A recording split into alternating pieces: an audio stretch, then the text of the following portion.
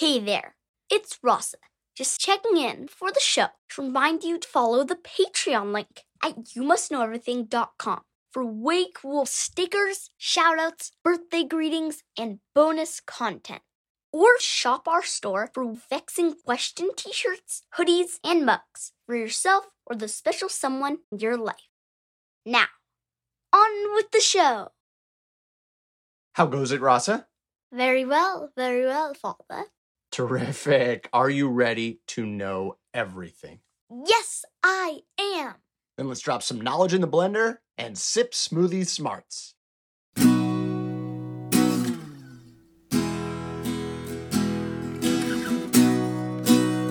Today, I want to talk to you about the power of expectation. You, me, and Mom all recently got shots. She and I were really happy and excited. This meant we could be much safer from big, scary diseases. You were less enthusiastic, though. I didn't want it to hurt. Right. Most adults think of shots as something that protects them. Most kids think of shots as what they are. Big, scary needles. Okay. You think of it as something that hurts you. We think of it as something that helps us. We have different expectations. So when we went in, we were smiley and excited. And when you went in, you were grimacing and nervous. I knew the shots kept me safe, and you knew they might pinch. But I didn't care about safety. I cared about it maybe hurting. And you didn't care about the pinch. You cared about keeping safe. So, did it hurt? At the beginning. But you said my arm would be sore afterwards, and it wasn't. And an hour later, it was like nothing had ever happened. I felt totally fine, and Mom got me a milkshake. That's funny. You expected it to be worse, so the anticipation was way harder for you than it was for us. But the aftermath sounds better. Yeah. Negative expectations made me feel cursed to have to get a shot, but then so happy when it wasn't so bad. And now we're all protected from those particular diseases. I could imagine the opposite happening with something fun, like planning the best ever pool party. The games, the food, the splashing. Your expectations might make you look forward to it for months, but then, if something goes wrong, my unicorn floaty springs a leak. My cake and pizza get wet. You might be miserable since you expected perfection. Wow. Where does that leave us? Negative expectations are good and positive expectations are bad? I think it's more like any expectation, positive or negative, is powerful. But expectations aren't the same as reality. Recognize what your expectations are and see them like crazy lenses that distort things one way or another. Then you'll see whatever you experience more clearly, before, during, and after. Okay, but I still want a milkshake every time I get a shot, or plan a pool party. A girl gets thirsty dealing with all those expectations after all.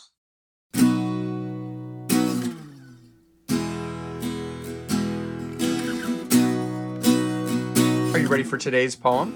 Yes, I am. It's called Hero and Leander by Christopher Marlowe.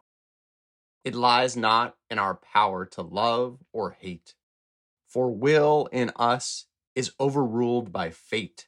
When two are stripped, long ere the course begin, we wish that one should lose, the other win. And one especially do we affect, of two gold ingots, like in each respect. The reason no man knows, let it suffice. What we behold is censored by our eyes. Where both deliberate, the love is slight. Whoever loved, that loved not at first sight. Whoa, that's a good poem. Lovely language, but a little tricky to understand. Let's hear it another time. Are you up for reading it? Sure am. Hero and Leander by Christopher Marlowe.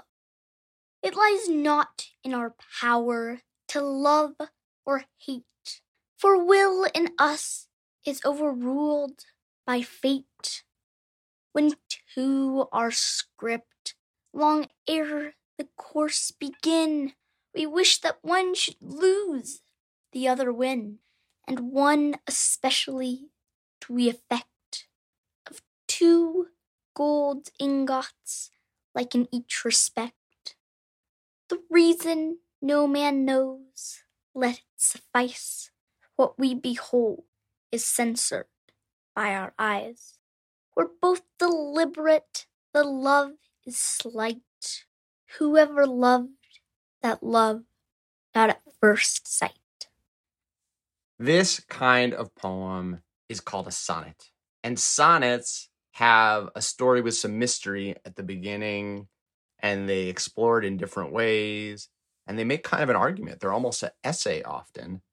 And the conclusion, the point, unlike a normal essay where you put it at top, is almost always in the last two lines. Do you understand what that last line's saying? The people that love don't love at first sight. The other way around. If you didn't love at first sight, you never really loved. Basically, it's saying if you have to stop and think about it and hem and haw and deliberate, the love is slight. It's not a real love. But if you love at first sight, that's true love. You got to love right away. It's out of your control. If you try to deliberate and make it in your control, that's just not how love works. That's not how hate works either, it'd say. He compares it to two gold ingots, which are probably like two very fancy gold coins, and saying, hey, these should be exactly the same. So you might have things that are alike as two gold bars, but one of them you fall in love with, and the other becomes your hated enemy. Yes. And it just says the reason, no man knows. Let it suffice. Let it go. That's just how life is. What we behold is censored by our eyes. So our eyes lead us, and we can't control what we see, what we fall in love with. I find that true of brownies, too. If you deliberate, the taste is slight. Whoever loved, that loved not at first bite.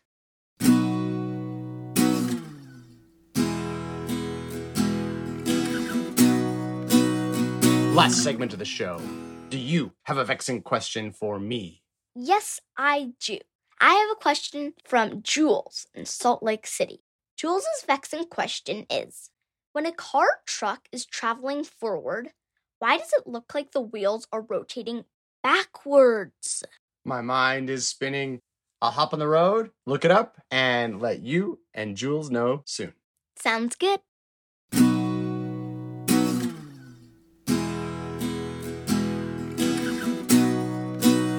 I'm back, and I've got the answer to Jules's vexing question.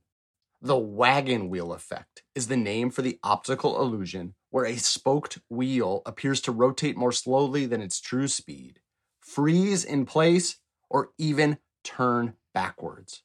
People first noticed it in Western movies of stagecoaches or wagons, but you can also see it in car commercials or recordings of aircraft propellers or helicopter rotors, and sometimes in real life. In film, TV, or video footage, it happens because cameras capture motion as a series of still pictures, like a children's flip book. The gaps between pictures may make it look like a turning wheel is slow, still, or running in reverse. If you've ever gone to a big dance party with flashing strobe lights, you'll notice the same thing. Oh, yeah! It's often unclear whether people are raising or lowering their arms and legs. Finally, like any other optical illusion, you might experience the wagon wheel effect if what you're seeing is ambiguous or unclear, and your mind guesses wrong what's happening, or if something else interrupts your normal field of vision. Hum, for example, or chew a crunchy food like carrots, and it might produce a similar effect as your eyes vibrate in their sockets. Wow! I don't know how to drive, but that sounds like an amazing excuse if you ever get pulled over for speeding. Sorry, officer. I was humming and chewing carrots, so it looked to me like I was going in reverse. You Must Know Everything is produced by me, Jeremy Smith, and her, Rasa Smith, with awesome music by Furniture. Join us on Patreon, shop our store, submit your own vexing questions, and hear more than 100 previous episodes for free at our website, youmustknoweverything.com. Subscribe via Apple Podcasts, Spotify, or however you like to listen. Please rate, review, and share the show with friends. And please join us next time for everything you need to know.